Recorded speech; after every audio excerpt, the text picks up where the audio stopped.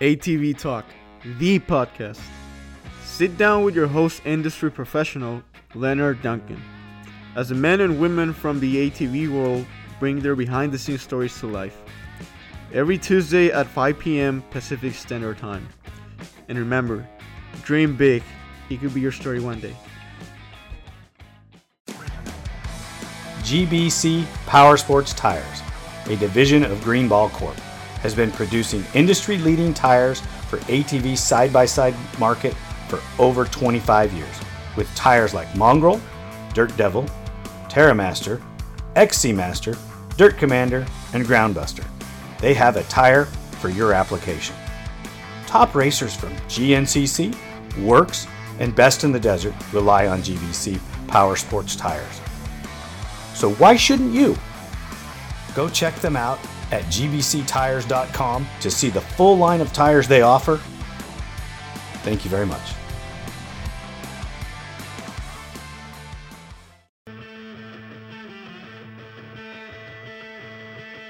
GPR Stabilizer, a leader in steering dampener technology, brings you the new Q5 Sport ATV dampener with better control and handling with an upgraded vane and seal system. Go check it out today, www.gprstabilizers.com, or call 619-661-0101. Don't forget to tell them ATV Talk sent you. Holly Carroll, welcome to ATV Talk. Thanks for joining us this evening. Thanks for having me. Oh, my pleasure. I read some information about you, and I got to know, I've never heard of a Polaris Phoenix before. It's definitely not your race quad or anything close. It's definitely a trail bike and low end beginner style bike. No shifting. It even has a reverse. So that would give people an idea as to what kind of bike it is. Well, you had a lot of fun on it, I'm sure. I had some of the best riding memories on that bike. That was the bike I learned how to ride on. At the time, I thought it was an amazing machine, a dream come true. And the memories I had on that bike with the friends that we rode with in the woods definitely would be some of the best riding memories. I don't think that would ever be replaced with anything on a track. That's awesome. You live up in the Northeast? Yeah, right now I live in central Pennsylvania. Okay. And that's not, when you were talking about some of the places that you've ridden, you grew up, or you did most of your early riding in the Northeast, correct? Yes. So I was born and raised in Baltimore, and believe it or not, there is a lot of trail riding to do in and around Baltimore. And that's where I learned how to ride. Most of the property around there is trespassing. Technically, most of it's owned by the Baltimore Gas and Electric Company. But as long as you're not being disruptive or damaging the property, most of the time you can get away with riding. They don't care then, right? Right. That's awesome. And then you went from that Phoenix to a 350 Warrior. Well, it was very close. It was a Raptor 350, but for all intents and purposes, I think the Warrior is just about the same bike. Yeah. Yeah. That's okay. I did some magazine articles on them, and it's the same quad. Yeah, I was gonna say, I think for all intents and purposes, I think it just had a different name to it. So what I didn't get from this time of start riding to the time of racing, how long did you ride before you started racing? So I did a lot of woods riding. I bought my first bike. The first bike that I bought was that Raptor 350. I bought that in 2009, later in 2009. And stuck to riding the woods for a long time. have my first motocross race until 2016 was the first race I entered. It was an Outlaw Series race at Breezewood Proving Grounds. And then from there, I did a handful of races here and there, kind of if it fell into the schedule. And then we raced our first full series in 2018. And that again was at Breezewood Proving Grounds for their Outlaw Series. That's awesome. And have you competed in the nationals at all? Yeah. So this past year, 2021, was our first full season of nationals. And how'd you do? I took 5th overall in the WMX, which met our goal for our first full season. We wanted to make it within the top 5, so we just made it. And what did you think of the nationals? I loved it. We did our first national in 2019 as part of the District 6 series. District 6 is a local series, regional series to Central PA, and they try to bridge the gap between regional and nationals. They usually try to tie in 1 to 2 district races into a national race. Either they'll have a District 6 class at the nationals to sign up for, or they'll let you know basically what class to sign up for that will count towards your District 6 points. So our first national was at Unadilla in 2019, was when we were first introduced to the national scene. And we ran that one national in 2019. And then last year we ran, I believe, 2. It was Pleasure Valley and Aonia Pass. We were intending to run the entire series last year, but COVID kind of messed up the schedule for us. So we pushed it back to this year. You keep saying we. Yeah. Elaborate for me. So me and my now fiance, he is the heart and soul of the operation behind we. Okay. He is the owner at Kramer Motorsports. His name is Eric Kramer. And he has, by all means, facilitated my riding career in every aspect. Nice. So he maintains your machine and helps you with them and get you to the track. Yeah, I mean, anything and everything in between. He builds them from the ground up, breaks them down at the end of each year, strips them, rebuilds them, every wrench turned, every part ordered, the washing, the hauling, everything. Wow. That's a pretty good guy there, right? Having a machine like that, you know. Yeah, he's pretty well known around our district, and he's starting to gain a reputation at nationals, with our first year being at nationals. Like I said, this year was our first year running the full series, so his name is kind of spreading around. That's awesome. And does he ride? Or is he No, he used to just a mechanic now. He used to ride dirt bike. Okay. Well, that's pretty awesome. So does he have more riders than just you? No, he sponsors several riders, especially through districts. But as far as other riders or a team, it's just me and him. Well, that's awesome for you. You got a built-in awesome mechanic, you can't ask for better. No, definitely not. I think I'm beyond blessed to have an opportunity like that.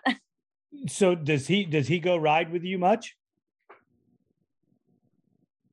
I'll go out to the track. I don't think there's only been but maybe 1 or 2 times I've ever been to the track without him. He'll always go out to the track. We go out together. He watches, he coaches, he trains, he's always the biggest #1 supporting fan, rooting for me. So I usually go to the track, do a couple of laps, pull off, tell him how the quad's feeling on the track, this is what I like, this is what I don't like. He'll kind of wrench on a couple of things, send me back out. And that'll usually go on for all of a practice day. What else do you do besides riding training as far as gym work, cycling, so on and so forth? So last year, to get ready for the season, we started around November. I would go to the gym pretty much every day, did a lot of cardio.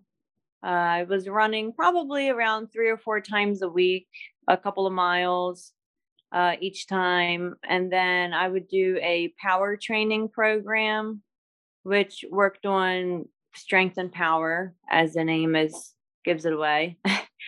And then just, a really strict diet as far as when and what to eat, when to fuel, when to recharge, when to lean. And then of course, seat time would be your biggest number one thing. I was asking Andrea about her training in the winter. Being that you're in Pennsylvania, does your riding suffer in the winter months? I would say so, because it's not a lot of tracks will be open. They usually close, most of them will close November. Some of them will push it till December, or at least until the weather is, once the weather stops consistently being decent for practice days. When tracks close, there's really not many places to ride locally. So then, unless you're traveling, you really don't have anywhere to get that seat time at. Do you do any other forms of racing besides motocross? No. Just motocross? Just motocross. Go ahead. I think maybe eventually I would get back into woods riding. I'm very fond of it. I guess it's just where I came from, is a lot of years riding around in the woods. But maybe that would be later on in life, maybe after a couple of years. So just trail riding, or you think about getting into some XC racing? Maybe some XC, GNCC. I mean, I know it's a whole different beast, but the woods always has a spot in my heart, since I enjoyed it so much when I did ride it. I think it wouldn't be too unfamiliar for me to get back to, even after all these years. But right now, I still love the track too much to leave it. You say all these years, and I'm just guessing. I didn't look at some of the dates. You don't look old enough to have all these years. Yeah. Or you can never ask a woman her age. I'm not going to. I'm just saying you don't look old enough to have all these years. So. Well, I bought that first bike that I bought, that Raptor 350. So that was the first one that I bought. And like I said, that was in 2009. However, I was riding that godforsaken Polaris around for a couple of years before that. And me and my neighbor, we used to go woods riding. When I say every day, all day, it would not be an exaggeration. So probably since 2000, like late 2007, up until 2015 or so, 2014. I mean, that's what we were doing every day. Well, that's great that you were on a four-wheeler that much. Yeah. So because you ride motocross now, do you enjoy it that much more because you don't get to ride it as much? The motocross, even though the season is limited, to summertime, I mean, it still is a pretty decent length this season. I mean, most of our riding starts in March, is when we can kind of get back out to the track and start practicing. Most tracks around us will open in March. And then racing, you typically will start in April for us. with districts. And then between districts and nationals, we're racing into October sometimes. So it's a pretty lengthy season. So I definitely love the track for the style of riding, and the fact that you do get so much of a season with it. Do you race a lot of district races and nationals at the same time? Yes. So this season, we still continue to race districts on top of a full season of nationals. We raced 2 classes at districts and 1 class at nationals. So we ended up attending 43 gate drops this season. Wow. I feel sorry for that poor guy. He'll take all the pity that he can get. How does he have time to do anything else other than maintain your machines? I do not know. Most of the time during the season, you'll hear him grumbling about how he's never at work and he needs to go and be at work. Yeah, because or we're not going to have money to make it to the races. Well, I get it. Taking care of those machines, there's nothing simple about it, and nothing's quick. No. I mean, he has pulled off some miracles. He has done some crazy jobs in a matter of hours in a trailer overnight when a motor has blown or we've had a failed part, as expected with the wear and tear on the machine. And we've still made it to every gate drop. That's incredible. That's great. I mean, it's very difficult, to work at that level with that many gates and make all of them. Yeah. So we had every intention we had a practice quad and a race quad for this season. The practice quad, the frame honestly just needs to be replaced entirely. And we kind of just kept piecing it together as different parts would crack and break. We would buy a new part of the frame and replace it. Eventually, it got to a point where we were unable to ride the practice quad for a moment in time. And then the race bike became the district and the national bike, which was not the original plan. In order to save the motor, we wanted to just kind of limit it to only nationals. Things never go as planned. So for us to have made every race on that same motor and to have crossed and gotten a checkered flag for every race that we started, that accomplishment in itself was amazing for the both of us. That's incredible. That's awesome. Let me ask you this. The transition from district to nationals, what was it like for you? In all honesty, it wasn't too big of a leap as far as the style tracks and the riding and the jumps and the terrain. Most of that we get a great taste for with the tracks that we go to with the Ultimate Quad Series for District 6. I would just say that the 5 laps compared to 4 laps that we run for WMX, that the first couple of national races that I did, that was probably the biggest obstacle to overcome, was just that one extra lap was killer. But the more training and the more riding, and now with the whole season of nationals, it's just second nature at this point. What do you think of the skill level against the other ladies that you ride with? It's certainly a big difference between districts and nationals. I feel like in nationals, you kind of gather up all of your best riders and biggest competitors from all of your local areas. And then everyone kind of comes together for districts or for nationals. So you're getting obviously the best of the best. And it's certainly a big challenge. I mean, the girls in WMX are definitely fast, and you can tell that they've been doing it a long time. I think most of the girls have been riding or racing since around the same age that they could learn how to walk. Yep.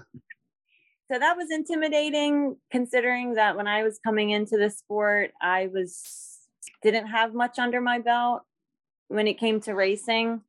And the riding that I did have experience with was an entire different style of riding. After a few years, though, everything just starts to blend and mesh together. So you're not afraid of the big jumps?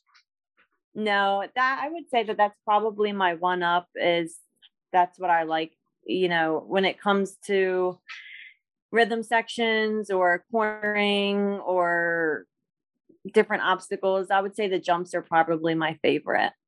Really?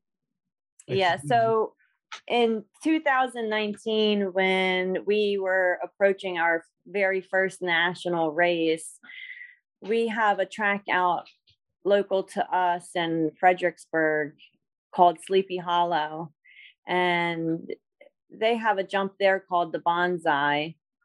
You get a good bit of air on. It's really not that big of a jump, but it's a booter.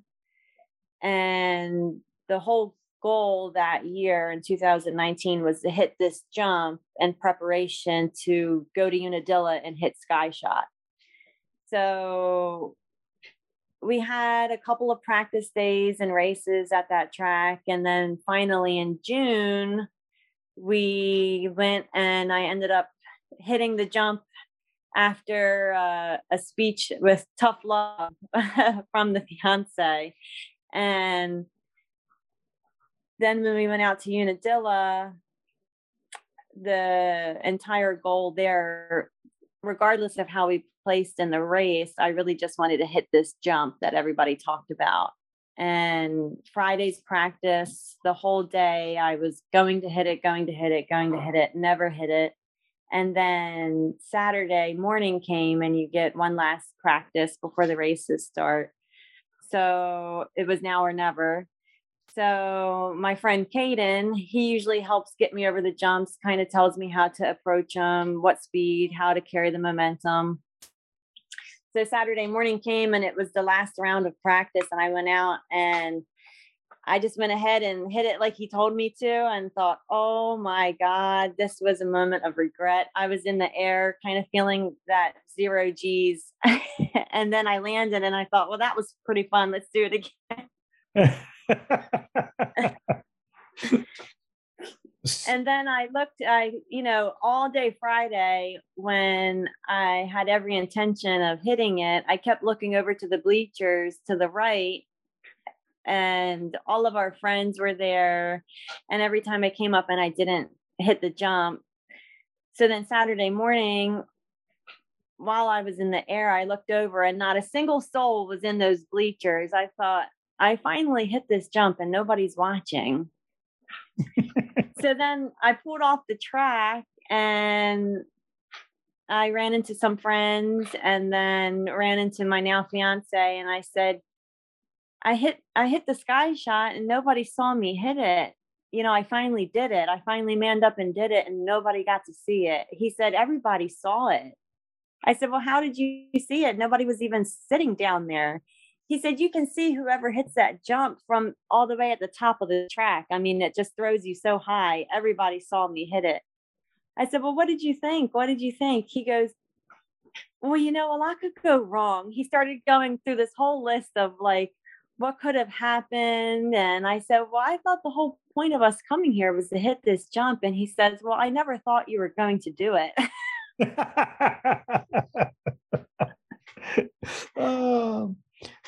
So is he prepared to be married to an adrenaline junkie? Oh yeah, he definitely knows that that's the deal by now. Wow, that's incredible. Any of the other ladies that you race with, other than Andrea, did you guys spark up friendships, talk strategies together, work on training, anything like that?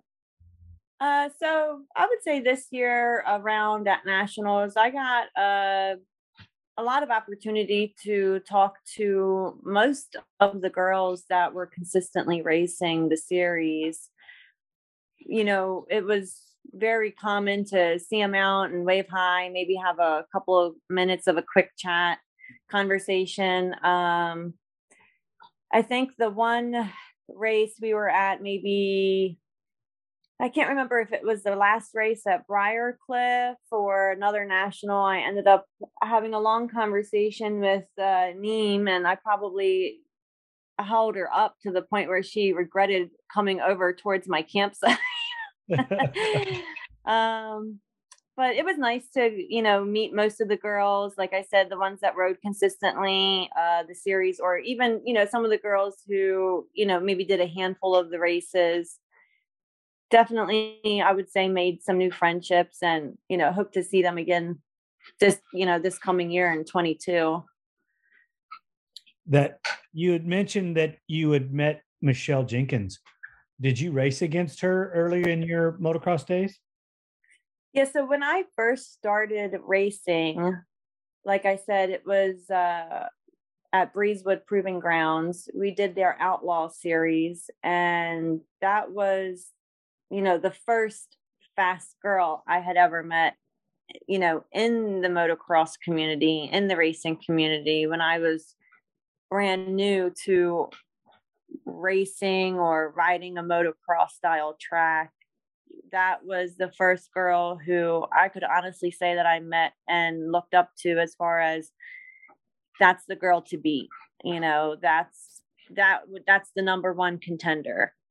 You know, you got to figure out what she's doing so that you can be up there in that spot. That's pretty cool.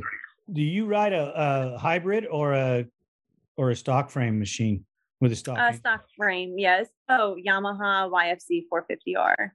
You like that platform? Very much. I've stuck with Yamaha ever since I had that 350. I bought the 450 in 2014. I bought it brand new, and I've just been on the 450R since then. Have you ridden any other models? A couple of our friends have, you know, Hondas, Suzukis. I've putted around on them, taken them out for a lap or two on the track. I just don't feel comfortable on them. You spent all that time on that Yamaha. I would expect that that's the machine that you should stay on. Yeah, I'm a little biased at this point. Well, I get it. It's a good machine, you know. I like it and the Honda for different reasons. I think the Honda is a better off-road machine, where the Yamaha, I can see how so many people like it for motocross, because I can turn circles around my Honda. Really? I always just felt that I was sitting on top when I was sitting on a Honda. I felt, it's hard to say, but I almost felt like a circus bear riding around on a little car when I sat on top of a Honda. Wow. Whereas with my Yamaha, I feel like I sit more into it. I sit more into the seat instead of on top of it. Yes and no. They're two totally different ergonomics, you know, with the two different body positions, you know, to make them work. Sure. You know, I mean, it's like splitting hairs for me. Like the Honda, and if I was going to race strictly motocross, I could see riding either. Probably would lean towards the Yamaha, but in all the off-road stuff that we do on the West Coast, the Yamaha I just don't think it's the bike for that. No. No, there's some guys that have success with them. I mean, we won the works title in 18 on one, and you know, it was a great platform, but not as many people out here have the same success that they do back there. I don't know why. I would say that, there is a lot of popularity, but the Honda, especially when I first bought my Yamaha, the 450, I felt that Honda was more popular at the track. I feel that the tables have kind of turned in the last year or two, whereas before I would see a lot more people on Honda than Yamaha, whereas now Yamaha seems to be taking over. Oh, totally, because nobody else makes anything, and it's a good platform. If it was a bad platform, you'd see hybrids, you'd see people bringing, refurbishing their Hondas or refurbishing their Suzukis or whatever. But it's a pretty good platform. So I can see why it's holding on and why it's going to continue to grow. I know that you haven't been going to the Nationals long, but are you seeing an increase in your local series and the Nationals with entries? As far as locals, I would say that this year surprisingly was less.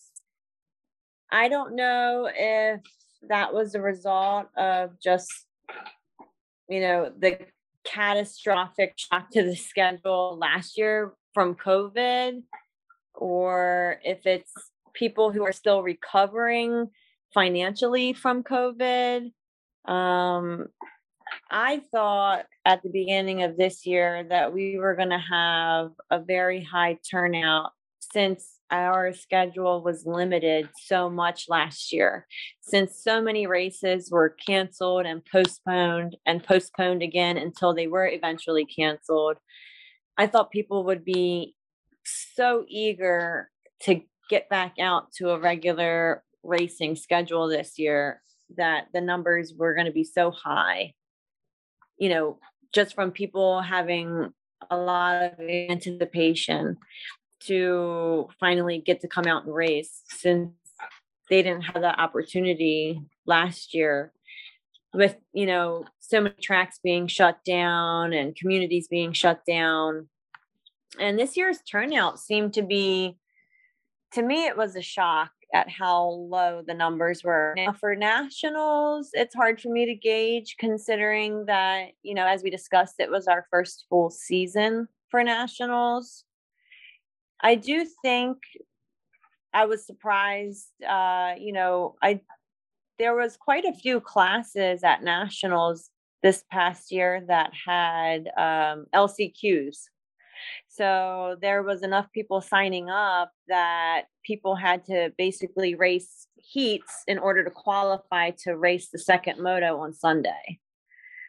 Whereas I don't know if I remembered seeing that last year in the handful of races that I raced last year. I don't know if they had those or not. I don't really remember. So I would say that the national numbers maybe were higher from what I collected from it. That having LCQs is a good thing. Means the numbers are up.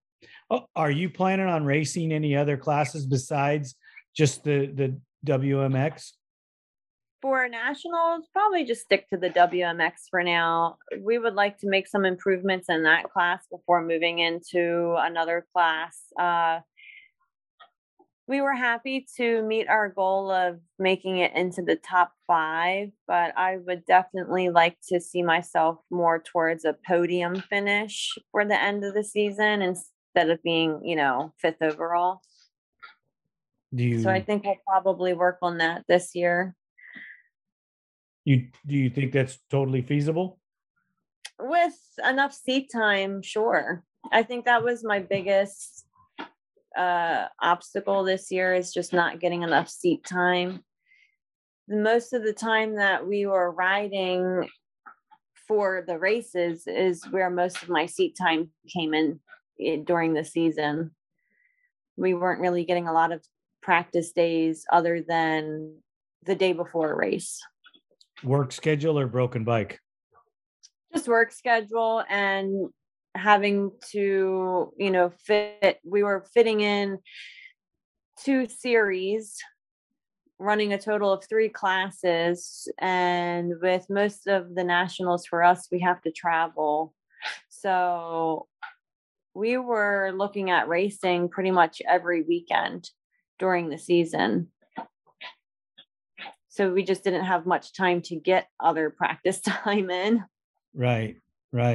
I totally agree with that. Do you think modifying your schedule some from the district stuff and just focusing more on nationals would give you more practice time? Yes and no. We kind of used districts as a way to facilitate practice. When we would go out for practice days and for race days for districts, we just looked at it as all practice for nationals. I also think if we were able to get a handle on a couple of things that haunted us during the season, it took us a while to get the suspension dialed in this year. We have flopped back and forth between Fox floats and Motovaz shocks. Every year we seem to kind of go back and forth. I really liked the Fox floats at first. He liked the Motovaz, just for adjustment. It's easier to adjust the Motovaz than to.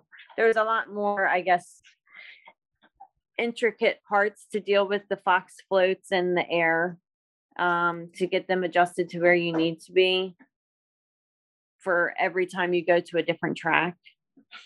Whereas the Motovaz was a little bit of an easier adjustment. So we finally got that to be at a spot that I really like.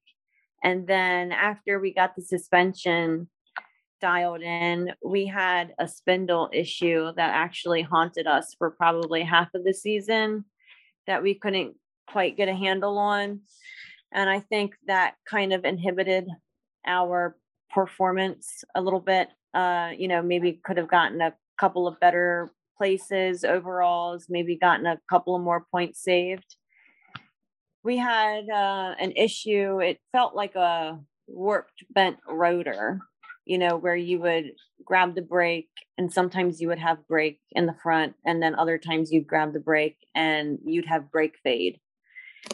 And we looked at the rotors, we changed brake lines, we changed the entire brake lever assembly. And it came down to actually being a problem with front spindle. Once we got that replaced, the bike was 100% perfect. So had we kind of figured that out a little bit earlier, we would have probably been in a better spot. But it's something that you just don't really think of when it comes to the brakes, I guess. We actually got a tip from Joel. We were expressing to him what kind of issues we're having. He actually ended up having the same issue, I think, at Unadilla. He was having a brake problem with the front brakes, and they finally figured out, I think it was his spindle, and that's what he told us to check, because it was something that you just wouldn't think of for that issue. And it ended up being that for us too. The stock OEM Yamaha spindles bend. Yes. So ours wasn't necessarily bent. It completely came loose in the knuckle to where you could just take it apart by hand. It was something that most people said that they never thought they would see before. Right. I hadn't seen that. Yeah. So that's now on our wall of shame, hanging up with the rest of our unbelievable parts. Oh, that's going to get way bigger. Just when you think you've seen it all, you'll see something new. Yeah. We have boxes of keepers, because I never thought I'd see that break, put that in the box and save that, because we're going to need to look at that part again, because something's going to happen because of that. And you're going to need to know and remember, you can't. I've been doing this almost my whole life. And yes, I'm probably old enough to be your father. So maybe grandpa, maybe. So when you do it as long as I have, you see an unbelievably amount of things. Oh, I am sure. Yeah, it's we had I was working on Mike Sloan's machine, and his spindles would bend, and the brakes would do that exact same thing. Well, Mike Walsh is the one that solved it by telling me, "Hey, put these in, and that'll solve the problem." We put some of his spindles in, and didn't have a problem since. So when I build a Yamaha for somebody that's going to race it, that's the first thing I do or one of the first things I do is put those spindles in, because the stock ones won't hold up for a hard charger.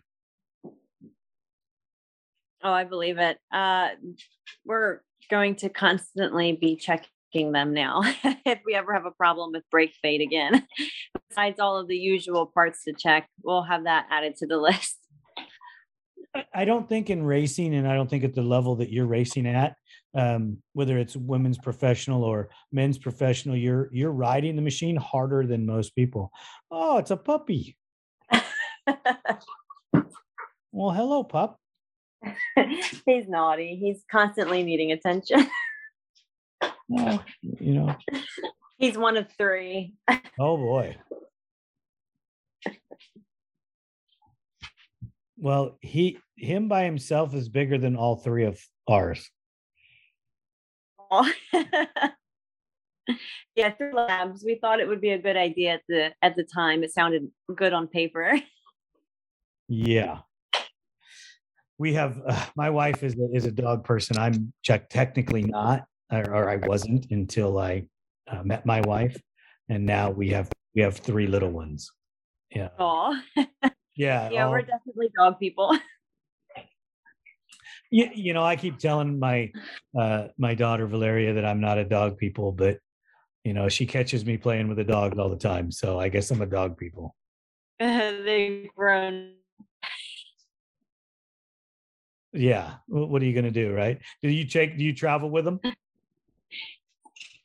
To the local races, we sometimes will bring them with us. As far as nationals, we just have someone who comes up to the house and watches them.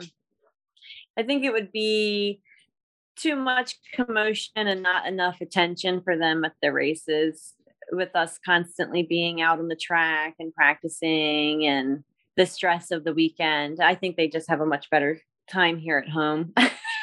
Yeah, and then they're excited when you get home. Yeah.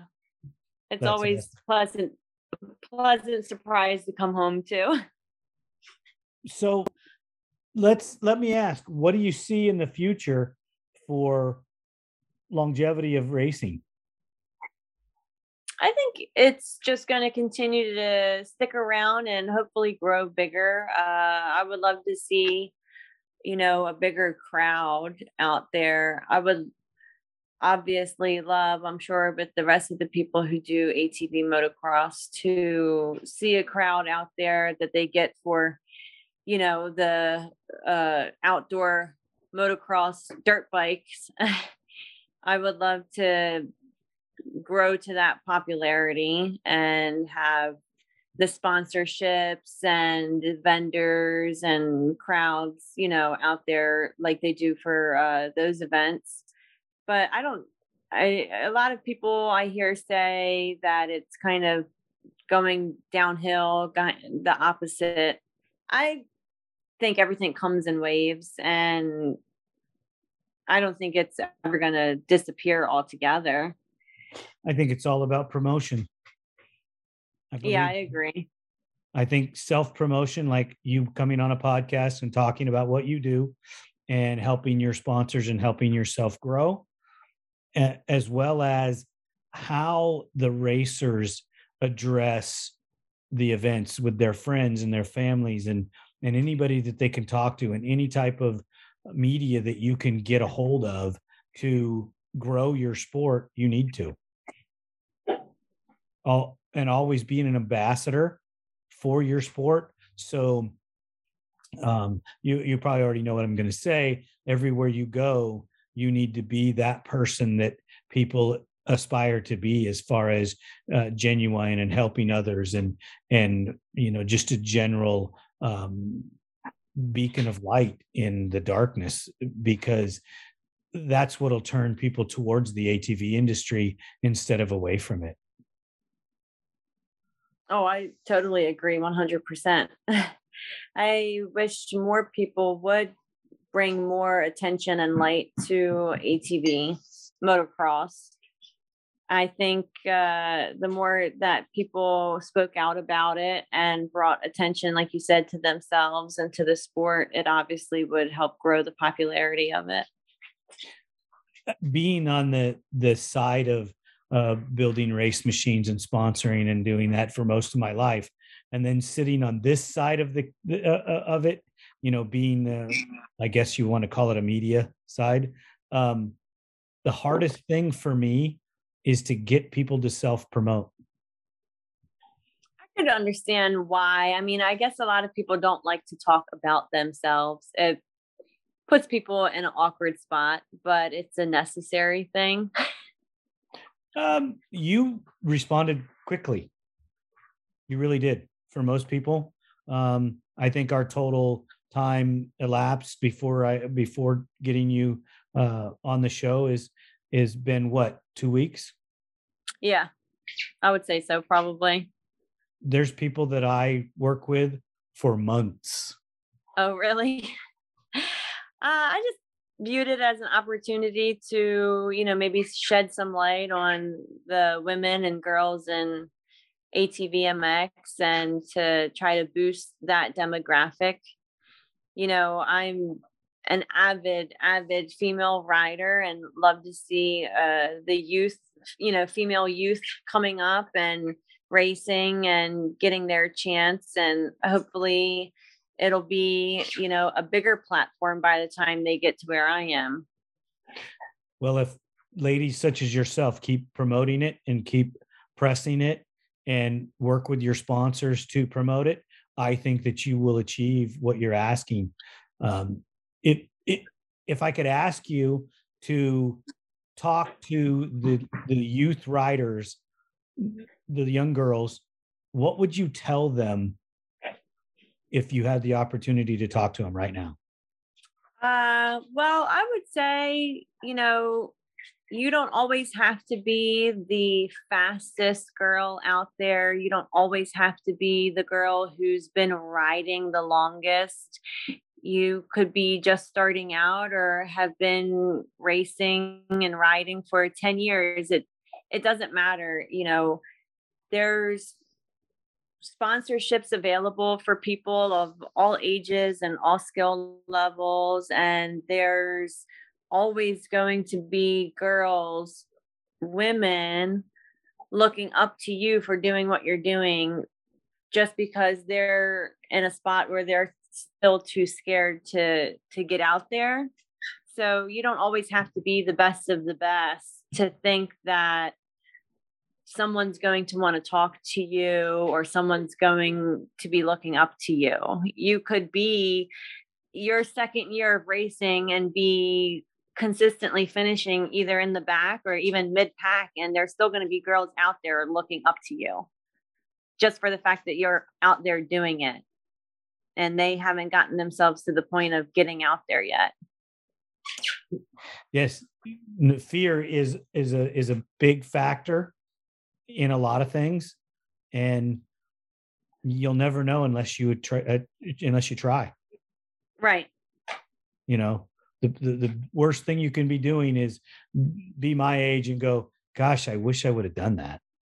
Yeah. And I absolutely love having any opportunity, especially at local races, to get, more interest, more people involved, especially the girls. Our district actually started a beginner class this past year for people coming in for, youth, children who basically have zero experience, but somehow found themselves out there on a track, on a quad, and just don't really know what all is completely going on yet. Maybe don't understand all of the concepts of the flags, of the laps.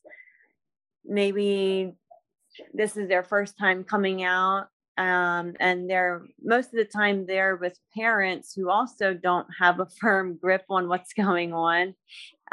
It's no points associated with the class, but it was great to see the amount of people who came out for that beginner class and participated in that class at every race. And to be the person who, one of the people who would reach out and say, hey, if you guys need anything, if you have any questions, if you need any help, me and my fiance, we were always trying to let people know, hey, we're here to help if you guys have anything that you need to know or want to know or questions to ask.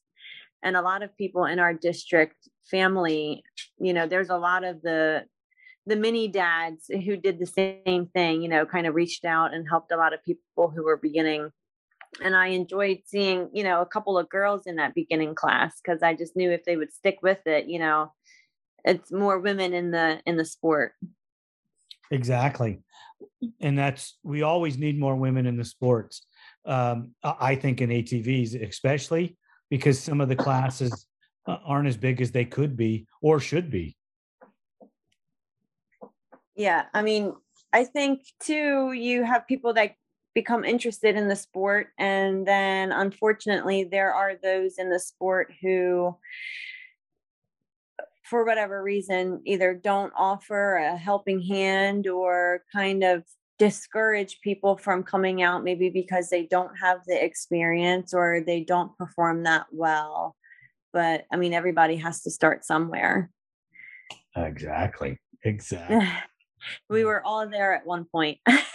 Oh, and there's people that are career B riders or career C riders, and they do it because they love it, and they're just going to keep coming back and keep coming back.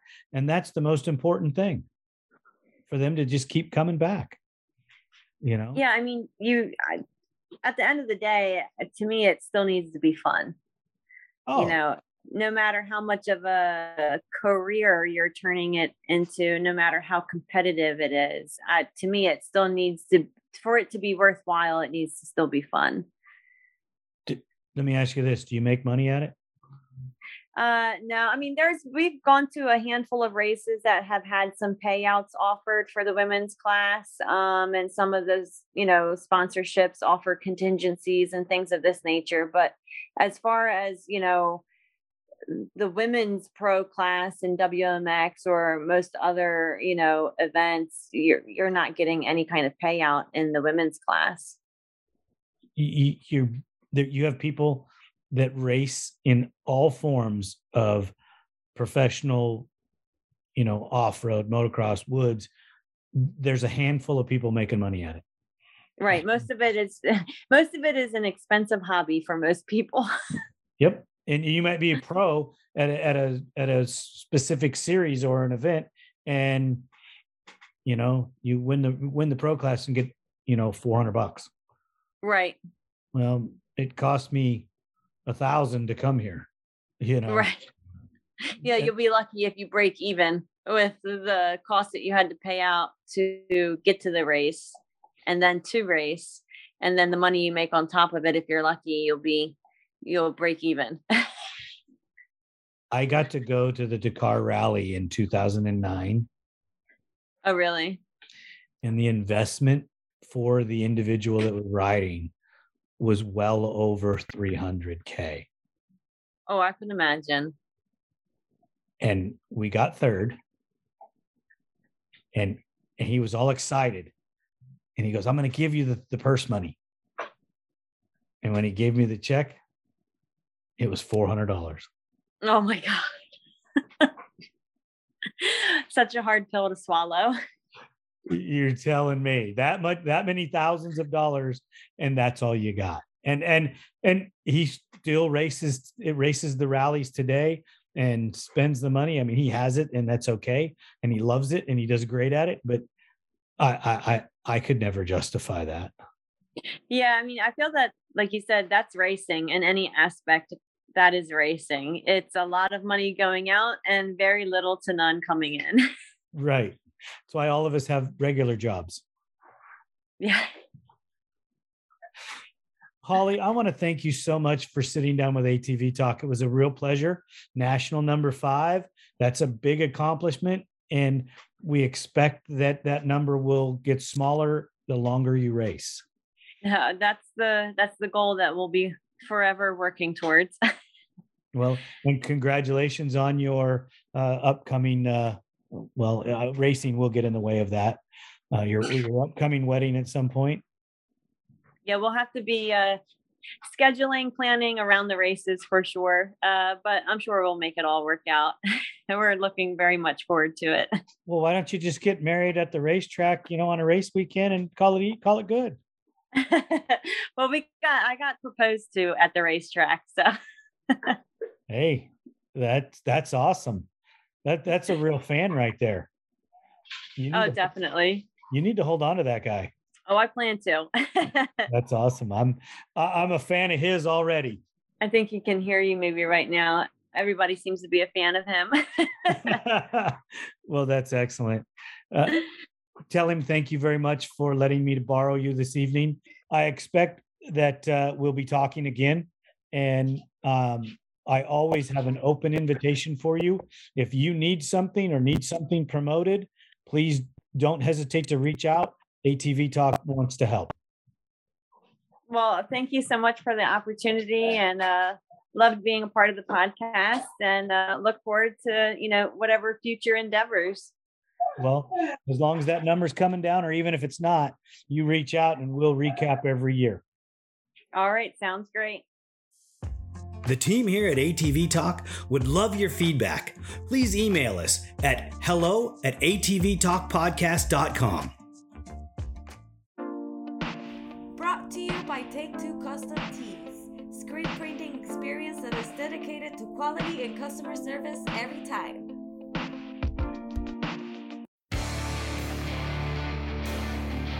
San Diego's Body Evolution and Wellness Center. With over 17 years experience, Dr. Heidi looking out after all your chiropractic needs, and Coach PJ looking out after all your fitness needs. Visit our website, www.bodyevolution.org, or call for an appointment, 619-987-8875. Duncan Technologies International. More than 33 years in the industry building racing programs and ATVs around the world. We build winners. Thank you for listening. We hope you enjoyed the episode. If you did, don't forget to rate us on all the available platforms and share us with your loved ones. Follow us on Instagram and Facebook for more ATV Talk news. See you next time.